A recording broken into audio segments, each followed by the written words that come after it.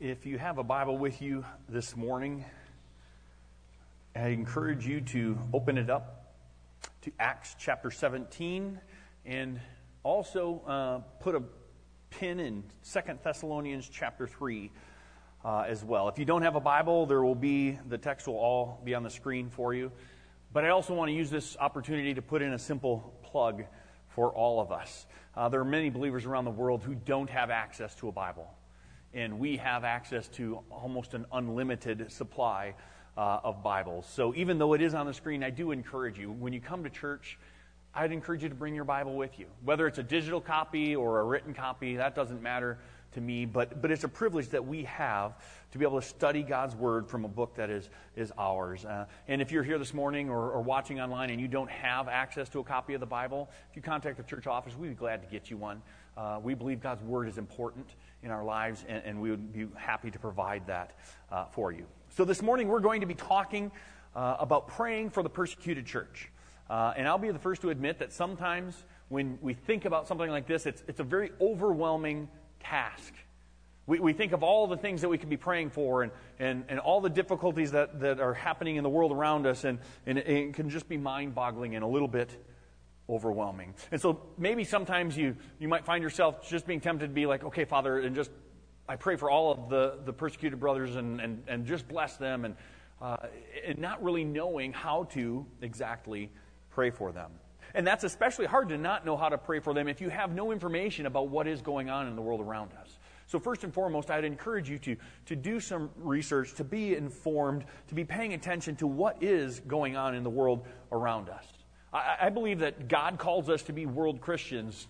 We should be mindful of the fact that God is calling to himself people from every tribe and language and tongue and nation to be worshipers around his throne for all of eternity. And that when people do that, when people are called into that relationship with Christ, they are going to be in direct opposition to the world around them. And so they are going to be facing persecution, and they're going to be facing struggles. And we should be informed about what is going on. Otherwise, it's just so easy to fall into that trap of praying like a child prays and saying, Lord, bless the missionaries everywhere.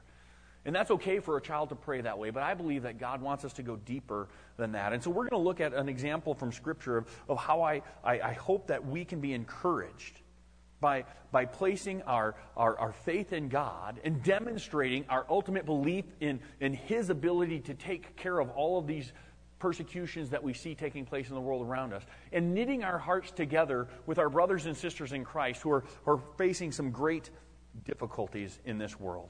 Or maybe you're here and listening this morning and you're a relatively new believer, and you're not even sure how prayer even works out, and to sort of think about praying for the persecuted church around the world might be especially overwhelming to you. Maybe you're just here this morning and you're wondering, does my prayer even really matter? Why should I pray, and what should I pray? So my hope is that the example that we see from the Apostle Paul as he writes to the persecuted church in Thessalonica will encourage all of us. And see, Paul has a very exclusive perspective and unique perspective because he was once one of the greatest persecutors of the early Christian church. So he knows what it means and it feels like to be on that side of persecution. Before he was miraculously saved and then became a missionary to the Gentiles, Paul was a great persecutor of the brothers. But then when God saved him, he also understood and understands what it means to be persecuted for the sake of Jesus. He was beaten and imprisoned and shipwrecked and mocked and put under house arrest for the sake of the gospel. And he's writing to a church that understands that as well. And so that's what we're going to look at this morning. And hopefully we can be reminded that much of the New Testament is written while Paul was facing some kind of persecution, whether house arrest or imprisonment or something along those lines. And he's writing to people who know what it means to endure the hardships of persecution. And Paul also is a man that understands and knows and cares intimately about intercessory prayer. More than 42 times, he just breaks out an intercessory prayer for one of the churches that he's writing to, or asks them to pray for him. But I think it's helpful for us to have a little bit of background on what persecution really looks like. Because sometimes we can get confused by what persecution really looks like. And so our first point this morning is this. I want us to have a biblical pattern of persecution.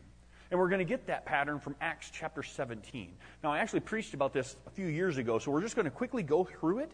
But I think it's important for us to kind of have this pattern of persecution in our minds. So starting in verse 1 of Acts chapter 17, we read, "Now when they had passed through Amphipolis and Apollonia, they came to Thessalonica, where there was a synagogue of the Jews. And Paul went in, as was his custom, and on 3 Sabbath days he reasoned with them from the Scriptures, explaining and proving that it was necessary for the Christ to suffer and to rise from the dead, and saying, 'This Jesus whom I proclaim to you is the Christ.' And some of them were persuaded and joined Paul and Silas, as did many of the devout Greeks and not a few of the leading women. But the Jews were jealous, and taking some wicked men of the rabble, they formed a mob, set the city in an uproar, and attacked the house of Jason, seeking to bring them out to the crowd. And when they could not find them, they dragged Jason and some of the brothers before the city authorities, shouting, 'These men who have turned the whole world upside down have come here also, and Jason has received them. And they are all acting against the decrees of Caesar, saying that there is another king, Jesus.' And the people and the city authorities were disturbed, and when they heard these things, and when they had taken money and security from Jason and the rest, they let them go." You see, we need to understand that while this is in the early church, there is great persecution that takes place in our world around us. But I want us to be able to distinguish the difference between persecution and just general suffering. This is an example of persecution. But let's be honest. In our fallen, broken, sinful world, people all around us every day face suffering in their lives. Both believers and non-believers lose their jobs sometimes. Both believers and non-believers may have something stolen from them. Both believers and non-believers get life-threatening illnesses or have someone they love die of cancer. Those are examples of suffering, but that's just because of the fallen, broken, sinful world that we live in. But we need to understand that persecution is specifically suffering for the name and sake of Jesus. When we take a stand for the cause of Christ and we face opposition as a disciple of Jesus, that is persecution. And as Dean prayed, we should understand that the world is going to hate us because they hated Jesus also. He told his disciples that they should expect that. So that's how we distinguish between normal suffering and Christian persecution. And I think Voice of the Martyrs is helpful when they provide a little equation for us. They say Christian faith plus a persecutor plus an attack equals persecution. If you want to know what persecution looks like, Acts 17 shows us this. In verses 3 through 4, we see that Paul spends 3 days explaining the gospel. The gospel was important to Paul. It was everything about his life and ministry. Because he knew what it was to be miraculously changed by Jesus, he spent his time proclaiming to others, "This Jesus whom I proclaim to you is the Christ." He had to suffer and die for our sins, to be raised again so that we could have forgiveness and know God's grace and mercy. You see, Paul's Christian faith meant that he was going to be boldly proclaiming and taking a stand for the gospel. And that kind of Christian faith will bring people that oppose it. And so then you add a persecutor. In Acts 17, we see that these were some of the Jews and the Jewish leaders. But not only was it the Jewish leaders, what they did is they went out and about and they found people that were, this angry mob and kind of got them all whipped up so that they would oppose the Christians in the area. And that's oftentimes what happens is we have people who want to be opposed to the gospel message, who are opposed to God's word, who are opposed to the gospel, and then they get others who want to be opposed to God as well. Because they don't want to understand and to believe that God's word is true. And so they oppose it. And how do they oppose it? Well, they attack. And those attacks can look different in many different ways. In Acts 17, it was because they were stirred up because of jealousy initially. But then they cause an uproar, they cause some rioting, they bring them before the courts and they make lies up about them. And then ultimately they try to extort them. They say, you know what, you pay us some money and then you're going to understand that, if we take control of your pocketbook, then you'll be silent and you'll stop talking about this gospel that you keep proclaiming in this Jesus who you call the Messiah. You see, that's what persecution looks like. because of their bold stance for Christ, they were a group of people were opposed to them, and they were attacked. It's not just general suffering. It's suffering because of their faith and their stance for Christ and their proclamation of the gospel.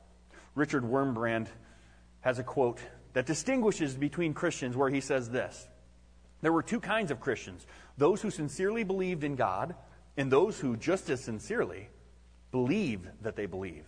You can tell them apart by their actions in decisive moments." When the world turns up the pressure, when the world cranks down on someone who claims to be a Christian, that's when you can really see whether they're a believer or not. When the persecution rises, do they continue to proclaim the good news of Christ, or do they begin to step back and say, well, I'm not sure that Jesus is worth dying for? So persecution, the whole purpose is to shut the mouths and stop the proclamation of the gospel. And those who are believers in Christ should rise to the occasion.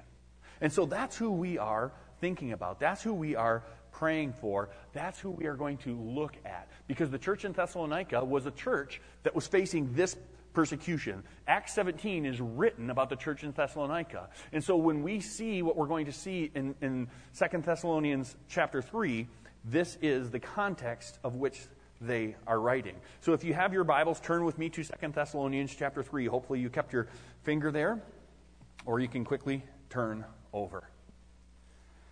2 Thessalonians chapter 3, verses 1 through 5. "Finally, brothers, pray for us, that the word of the Lord may speed ahead and be honored, as happened among you, and that we may be delivered from wicked and evil men. For not all have faith, but the Lord is faithful. He will establish you and guard you against the evil one. And we have confidence in the Lord about you, that you are doing and will do the things that we command. May the Lord direct your hearts to the love of God and to the steadfastness of Christ." Our second point this morning is Paul's prayer request of the church in Thessalonica. Now, there's probably some here this morning and they go, Chad made a typo. It was supposed to be Paul's prayer request for the church in Thessalonica, because they're the ones facing persecution. But that's not a mistake. Before Paul takes time to pray for the church at the end of chapter 3, Paul asks this persecuted church to pray for him and his ministry team. You see, it's important for us to see that the advancement in the ministry of the gospel is not dependent upon Paul. It's not dependent upon the church of Thessalonica. It isn't dependent upon you or upon me. It is completely dependent upon the work of the Holy Spirit in this world. And so Paul wants them to understand they have an important role to play, because the church in Thessalonica and Paul are co-heirs with Christ, just as we are. And the Apostle Paul doesn't take some position of superiority and say, you know what, I'm going to be praying for you because I'm the one who prays and you're the one who answers and responds. He doesn't take that position at all. He understands that all of us are dependent upon God's work in our lives for ministry to take place.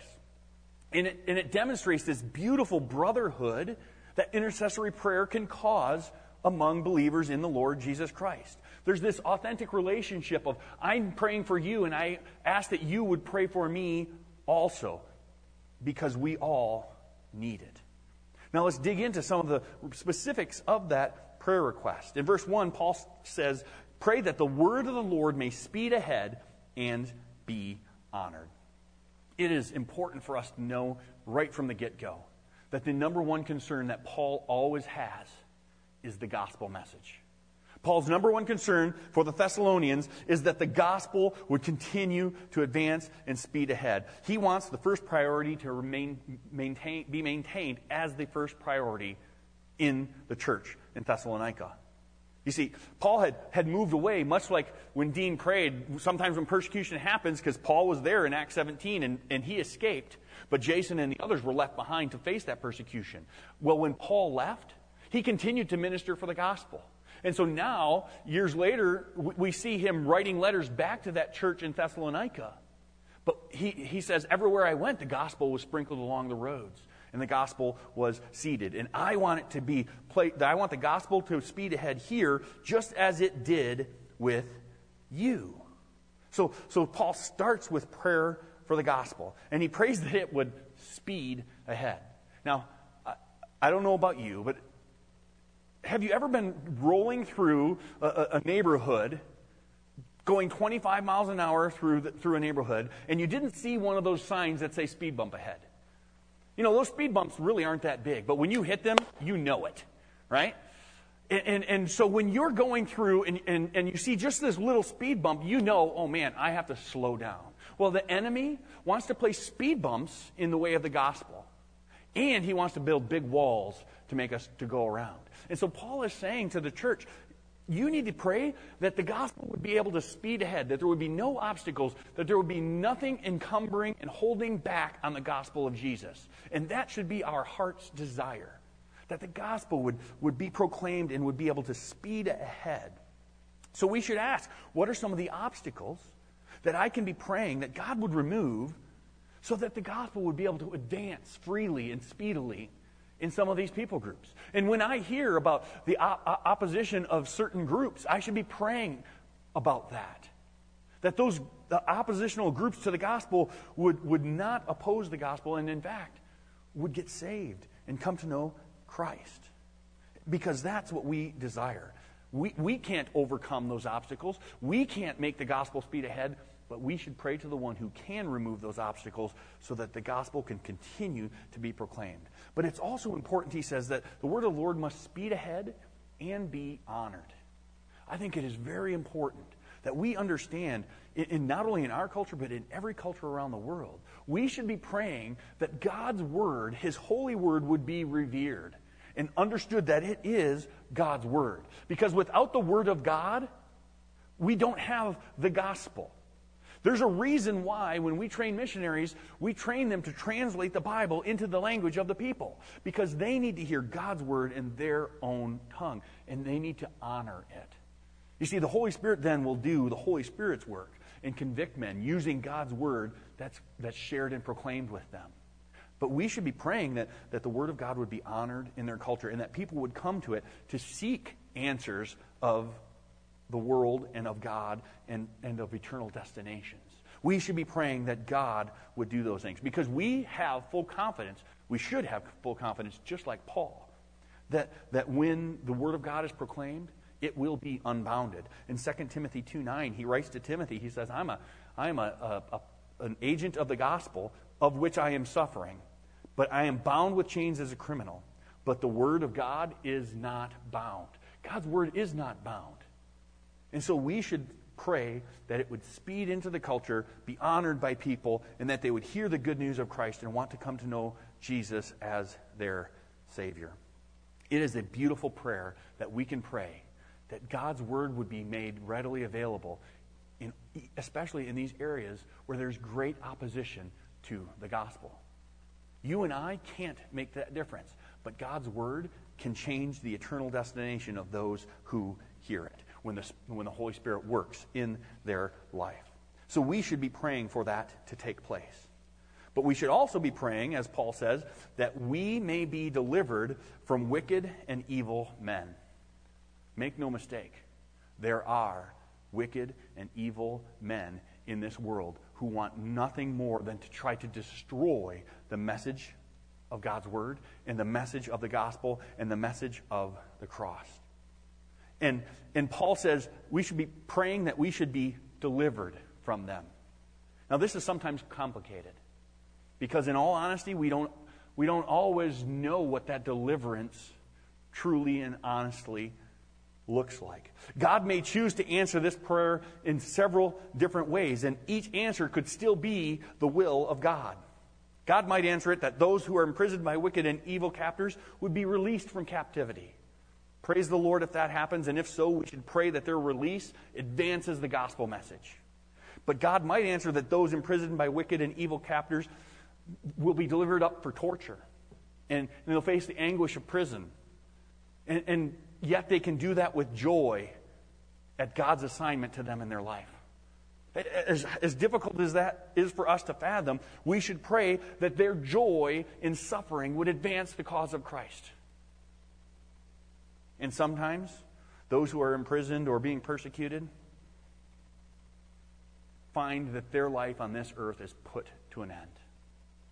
And while that is a horrible tragedy, and we should pray that those things don't happen, but when they pass from death to life, even the fact that they have suffered and given their life for the cause of the gospel can be used to advance the name of Jesus. So we should pray that their deaths glorify God and lead many to faith. And that God would comfort their families as only He can comfort them. We aren't God. So we pray to the God who can deliver and trust that however He chooses to deliver will be best. You know, it's sometimes easy for us to quote things like Philippians 1:21, for me to live is Christ, to die is gain. And we write those things on our walls, and we write them on notebooks, and we encourage ourselves with those things. But there are brothers and sisters in Christ that truly understand what it means to live for Christ, and that death might be their gain. We should pray for them, that God would deliver them from wicked and evil men. Because we are committed to the promises of God. We are committed to a steadfast belief that we can trust in God. So those are the prayer requests that Paul shares with the church in Thessalonica. But now we see Paul turn his attention a little bit. And he goes from the prayer requests to the actual believers. And so we get a glimpse of Paul's heart for his persecuted brothers in Christ. You see, I think it's important that we don't just look at patterns and say, okay, if you pray this and this and this, then God's going to answer those prayers and our job is done. That's the way we should do it. If that's the way we are going to live our Christian life, that's really nothing more than legalism. And so Paul doesn't want them to legalistically to pray these rote prayers. He cares that they have the right motives and that they have the right understandings and that their heart is right before the Lord. Look at what he says in verse 5. He says, may the Lord direct your hearts to the love of God and steadfastness in Christ. Paul loves this church. Paul loves the people of Thessalonica. He doesn't want obligatory prayers. He wants their heart to be captured by their love for Jesus. And Paul knows that genuine believers have their heart just encaptured. In fact, the word that he uses there, direct, is from the Greek root that means to be Lord or master of. So we could literally translate that verse, may the Lord enslave your heart, or may the Lord be Lord of your heart. You see, it helps us to understand the supremacy of God. Paul wants the Thessalonian church to understand the supremacy of God in all things. He is Lord, the Lord of lords. And then it also implies our submission to God and His plan for our lives, even if it involves suffering and persecution. And so Paul cares so much for them that he prays, may God just completely grab hold of your life, and may your heart be committed completely and enslaved by Him. Because I think that Paul understands this. When our heart is completely enraptured and wrapped up and enslaved to Jesus, when we are directed by God, it always leads to love. Always. When we are fully committed to the Lord Jesus Christ, it always leads to love. That's why verses like Romans 8:28, and we know that God works all things together for good for those who love God and are called according to His purposes. We understand that because God is good, and when we love God with all of our hearts, that we can trust that He'll work all these things together for good. Even the evil that this world tries to put on us as believers. Even the persecution that they try to use to stop us in our proclamation of the gospel. When we are caught up and in love with Jesus, it flows out in love for the world. Because we know that God is good. And in fact, that's an old call and response that a lot of churches used to do. Somebody would stand up front and they'd say, God is good. And the people would say, all the time. All the time. Yeah. And why do we say things like that? We say that to remind ourselves that it does not matter what you are facing today.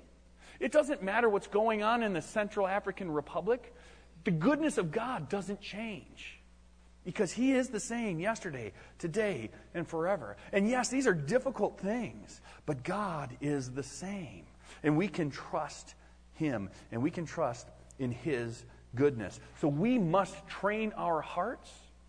We must understand and cause our hearts to be controlled by. We must direct our hearts to the fact that God is the supreme ruler and authority in my life, and that He is good. Which leads us to the next point. When we truly love God, it always leads to steadfastness. Always. Committed Christians who love Jesus are going to take a stand for the gospel message. Just like Paul. God's priority is going to be our priority. And we're going to put the gospel of Christ above ourselves. For me to live is Christ. To die is gain. Salvation puts me in a right relationship with God that I did not deserve. Salvation takes care of my sin because it was nailed to the cross and He took the punishment. And salvation now gives me purpose to live for Jesus. And our purpose is to tell the world about the living hope that will never perish, spoil, or fade.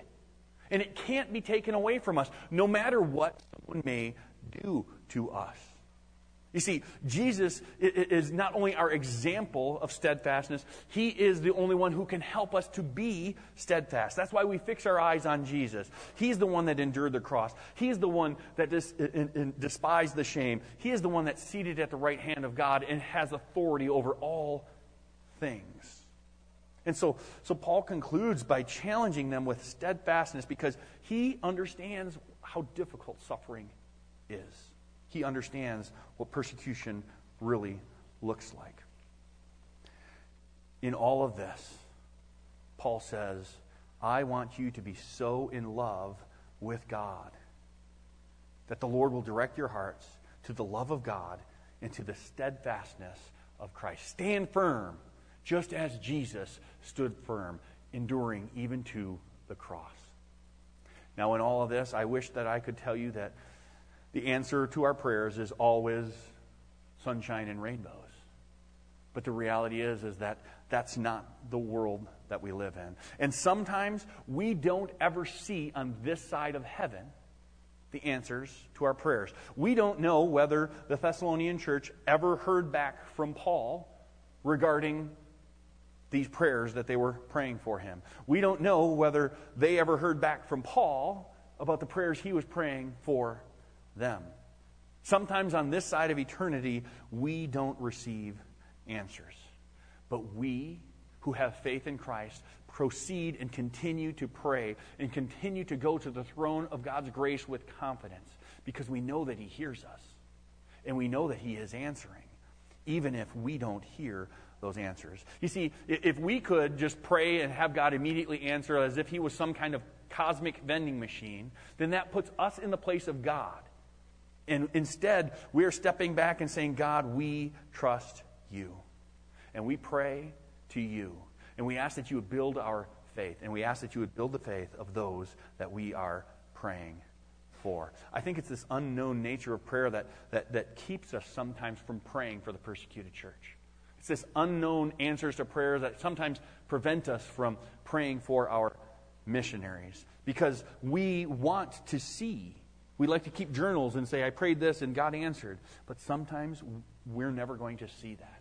Especially when we're praying for somebody who knows Jesus on the other side of the world. On this side of eternity, we may not ever know those answers. But certainly, we can be aware that there is great need because there is great persecution taking place. And sometimes God does allow us to see an answer to those prayers. Peter Jasek worked for the Voice of the Martyrs, helping and assisting persecuted Christians in hostile and restricted nations for about 20 years. He has a background in hospital administration, grew up in the communist Czech Republic, and was equipped to serve the Lord. In December 2015, Peter's life changed dramatically when he was arrested at the airport in Khartoum, Sudan. After meeting with Christians there to evaluate how the Voice of the Martyrs could actually serve them, instead he found himself imprisoned with the families of other Christians and in need of assistance. Peter became a prisoner himself. So he reached out to the Voice of Martyrs and to other organizations for help. Eventually, the Czech government negotiated Peter's release after his conviction and life sentence on charges of espionage in February of 2017. Peter experienced times of great discouragement, but he also found God's faithfulness to be real and true in prison. He turned his imprisonment into an opportunity to grow in Christ and to share his faith with others, and to encourage other believers who were locked up with him. During his 445 days in prison, he was sustained by the Voice of the Martyr and other Christian organizations that stood with he and his family through prayer and other means of support. And so sometimes we ask ourselves, does prayer really make a difference? Does it really matter? Peter answered this question by saying, the more I felt emotionally depleted in this prison, the more the Lord lifted me up through the restorative power of his word, through the healing presence of his Spirit, and through the ministry he allowed me to have in my prison. I also knew that my church and other believers back home were praying for me and fasting for me. I had not been forgotten by them, and I had not been forgotten by God. And he closes with this. He says, I found myself right in the Lord's will and purpose. Imprisoned for 445 days, Peter was able to say, I felt completely supported and uplifted by my brothers and sisters in Christ who were praying for me. And I felt like I was right in the middle of God's will and purpose for my life. We don't always know why God allows these things. We don't always know how God is going to walk us through these things. But we can fervently pray for our brothers and sisters in Christ who are facing persecution, and pray and ask them to pray for us also, that we would be able to take a stand when that time comes. At this time, I'm going to close this in prayer, and we'll come up and complete the song with a closing song. Let's pray. Oh, Father, in our limited knowledge and understanding, it is sometimes hard for us to know how to pray. So, Father, we pray, as the Apostle Paul directed, we pray that you would direct our hearts to the love of God and steadfastness in Christ. We pray that you would encourage other believers around the world who are suffering in persecution, that they too would be steadfast in taking a firm stand for the sake of the gospel.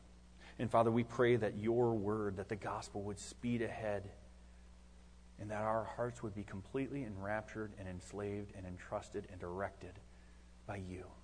Father, we love you, and we desire to see your name proclaimed to every tribe, language, tongue, and nation. And we know that to do that, we are going to have to face difficulty, persecution, and hard times. So, Lord, we pray that you would prepare your church around the world to live for you and to understand that to live is Christ, to die is gain. It's in Christ's name that we pray.